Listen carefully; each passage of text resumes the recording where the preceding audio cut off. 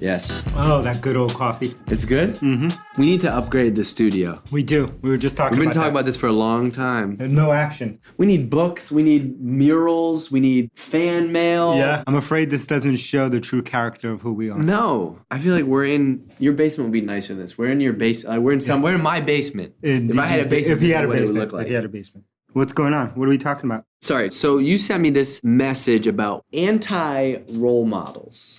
Okay. It hit me like role models is one of the most important things that we talk about on this podcast, on this show. It's more than a podcast to me. You talked about anti-role models. I thought this would be a good opportunity to talk about anti-role models. But actually, let's do a full episode on role models. And let's call this the 3 types of role models everybody needs in their career. Okay. I want to unpack each role model. The nephew has a lot of notes. I got notes. So we have a system. We're getting a system down now where I keep this doc as we do the show. And so like if there's things that you say or we say or whatever, I'd mark it down as a clip. So then the video crew knows like, oh, pull it out. So then Dan or Gonzo whoever doesn't have to listen for 30 minutes to then pick out the good clip. Woo!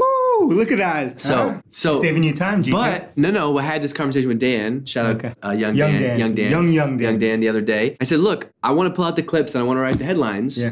But if you have the mindset of I'm going to do this for you, this is your job, you're never going to learn it. So I'm going to show you some of the things that I think would be good clips and headlines, but I want you to take this and then take it with it. Okay. So that's how we got the clip. So like if you go, he sent me this great clip today, which is like, one that we wrote down last time, which is the tell in hiring, about management or whatever the heck it was. Yeah. How to spot your future leaders. How to spot your future leaders, right. Yeah. So I wrote that. Gave him that one, was too and now good. He knows. That one we should have charged for. We should have charged. That was too good. I'm going to post that one later. Yeah.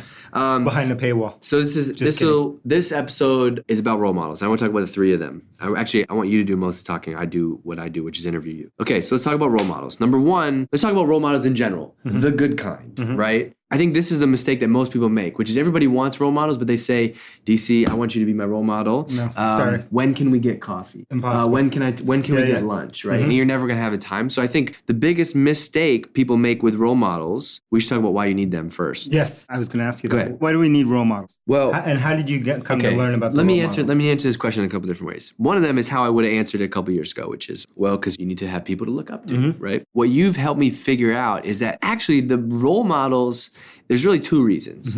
One of them is so you can see what's possible. Yes. Right? Okay. You talk about this story a lot where like when you were growing up, you didn't know you were in Queens, you dropped out of college, you didn't know XYZ was possible. Nope. Right? Nope. Now your kids know things that are possible that you did not know. Yeah, right? I had no Googles. No Googles. Nothing. None of that stuff. Yeah. The second one, though, this has actually been the most powerful one for me, is to learn what works or doesn't work from other people, right? Oh my God, we've never done an event. We got to do our first event here at Drift. Yep. I could figure out how to do it, or I could go watch videos and learn from people who have thrown great events. Yes. And then take that and learn what was good and what was not good. All great stuff. Okay. It all comes down to... What did I miss? You didn't miss anything there, but I'm going to take it up one level and say the reason that role models and modeling is important is because we are in a constant fight, all of us, with our own egos. And we get to a certain age once we become an adult and we start to think that we want to invent everything. We want to create stuff. We want everything from scratch. We don't want to do the things that have been done before. Yeah. We don't want to listen to our parents' advice because what do they know? And then you hit a certain level of maturity. Then you look back and you're like, wow, there were so many things that I had to learn the hard way that I could have learned the easy way, but my ego got in the way. And so what we're all about is shortcutting that. And that's where role models come in, because we all have this constant, you have the young redheaded little daughter. Yes. Follow the IG. Shout out Annie if you're listening. Yeah, if you want to check out Annie, check out Dave Gerhardt's IG. That's all that's on there. 24/7. That's it. I want the followers, so I post Annie only. Yeah. If you look at Annie, how does Annie learn how to walk? Yeah. Annie learns how to walk by trial and error. Yep. By looking, observing around her, by modeling and seeing what other people are doing. That's how she learns so many of the things that she does, is by modeling, right? And she doesn't learn how to walk by reading a book. No. She doesn't learn no one has to give her instructions on how to learn to walk. She's modeling behavior that she sees in others and she's emulating. Yeah.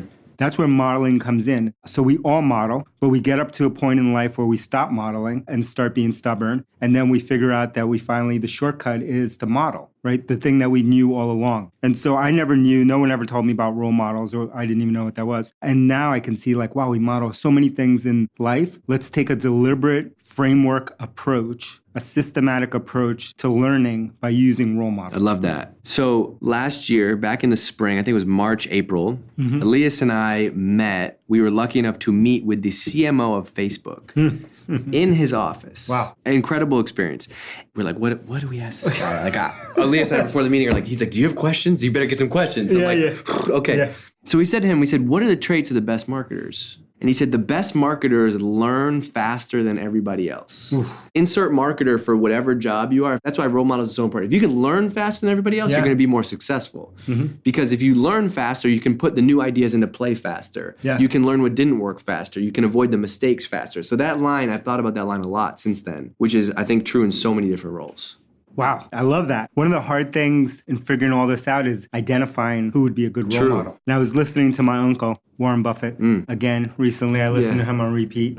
He was giving this talk at, I forgot what the school was in California, Old Talk on YouTube. And he was saying that his mentor taught him this lesson, right? And he uses it all the time when he talks to students. And he's trying to teach them on how to select, how to find the right fit in a person. And he said, imagine this experiment. Imagine where Dave went to college. If he were to look into his class or where he went to high school, and he would say, Dave, you can pick one person in this class who you can get 10% of their earnings of whatever money they make for the rest of their lives forever. But you can only choose one person. How would you choose that person? And what I was going to shortcut it for you, and what Warren says, and his mentor told him, was that it's never going to be based on tangibles. It's not going to be the captain of the football team that you're going to choose. It's not going to be that person who had all the straight A's in class. It's going to be someone that stands out to you because of their intangibles. Something that's intangible that you can't put your finger on.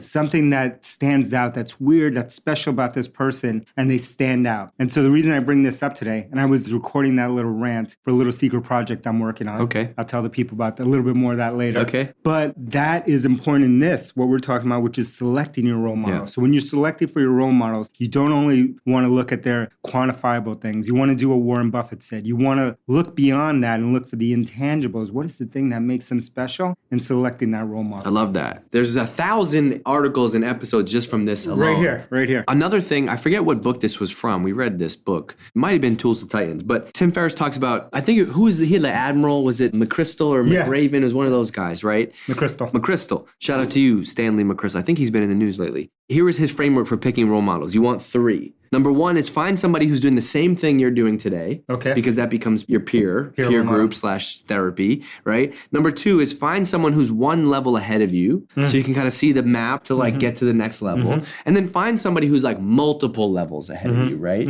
So then you can see what it's going to take, what the elite levels look like. I like that as a little framework. That's a great framework. It's very simple, right? You need 3 and here's the 3. Okay, that's role models. Those are the good kind. You also taught me about reverse role models. Can you re-bring the lesson of reverse role models to light for the people? We did an episode on this a long time ago, and it was, I had sent DG out. He had been invited to this is one of my favorite stories. Some dinner, some event, some whatever, and he was nervous about going. He didn't want to go, or something like that. And so I was pushing him to go, and I said, it's important you go to this thing. And I think maybe I was invited to him, and then I this is how I came up a little bit, which is these people, in the early days of Drift, people invite DC to all this stuff. He says he can't go. I get to go. And it's amazing. And so this example was a group of it was a CMO dinner at some fancy restaurant in Cambridge. And I'm showing up in my Nikes and a backpack and walking in. I'm like, are you sure you want me to go to this? And he was like, yeah, I want you to go. Yeah, I was like, but I didn't tell him why. Okay. So I was just like, you need to go to this thing. So he went. He came back. This was our first office, I remember. And so I was asking, what did he think about that dinner? So I didn't tell him anything else. And he was saying some stuff about it. But I could tell that he didn't really want to tell me what was on his mind. And then I finally said, hey, the reason I sent you to that is because I wanted you to look at reverse role models. Those are all CMOs there, all muckety mucks, fancy dinners and all that stuff.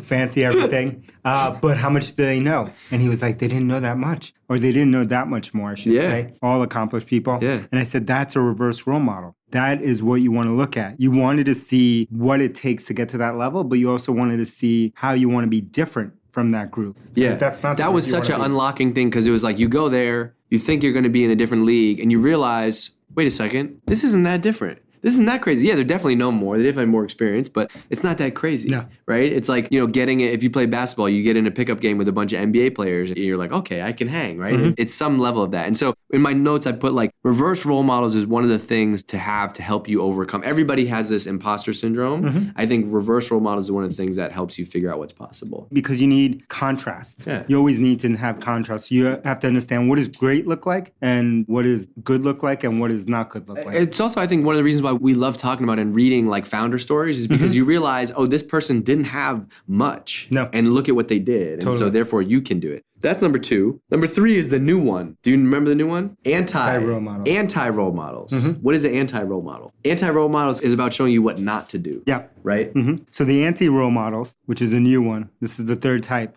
Unlocking... we needed it. The rule of 3s. Sometimes I think, just give too much away.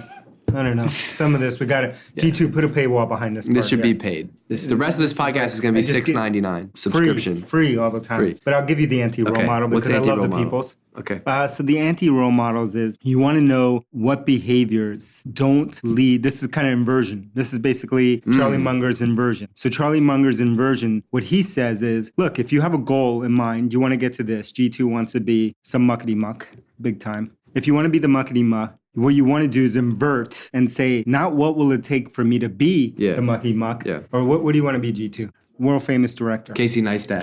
Casey Neistat. Yeah. He wants to be Casey Neistat. Yeah. So instead of saying, what are the steps that I need to do, because those are hard to predict, to be Casey Neistat, you say the opposite. You invert. You say, what are the things that if I do, I know I will definitely never be Casey Neistat. And then you go down that list. And then you can basically come out with a list of things that you should never do, never pursue, because they will never lead you to your goal. And so the anti-role model is this. Okay, find the people who are exhibiting the traits that never lead to the thing that you want, right? So like people who may say, in this case, let's say you wanted to be Casey Neistat. People who may tell you for years that they want to be Casey Neistat, but they've never made any progression towards it. Yeah. And so you take that group of people, create this anti-role model group and say, what is in common with those people? I'd say the universal one that Charlie Munger says always is going to be in the anti-role model when you invert is laziness and sloth, right? Like if you don't put in any work, you're just a sloth. I think he calls it something else, but it's I love that because then that gives you somewhere to build, right? So in the Casey Neistat example, it's like Casey was not lazy. He was not a sloth. He created 10 videos every single week. Okay, he didn't wait for permission. Yep. You can start to make this little recipe book of like, okay, here are the guardrails, right? Like one of the things that I like that you do is like when we try to solve a problem, you go up on the whiteboard and you write the guardrails,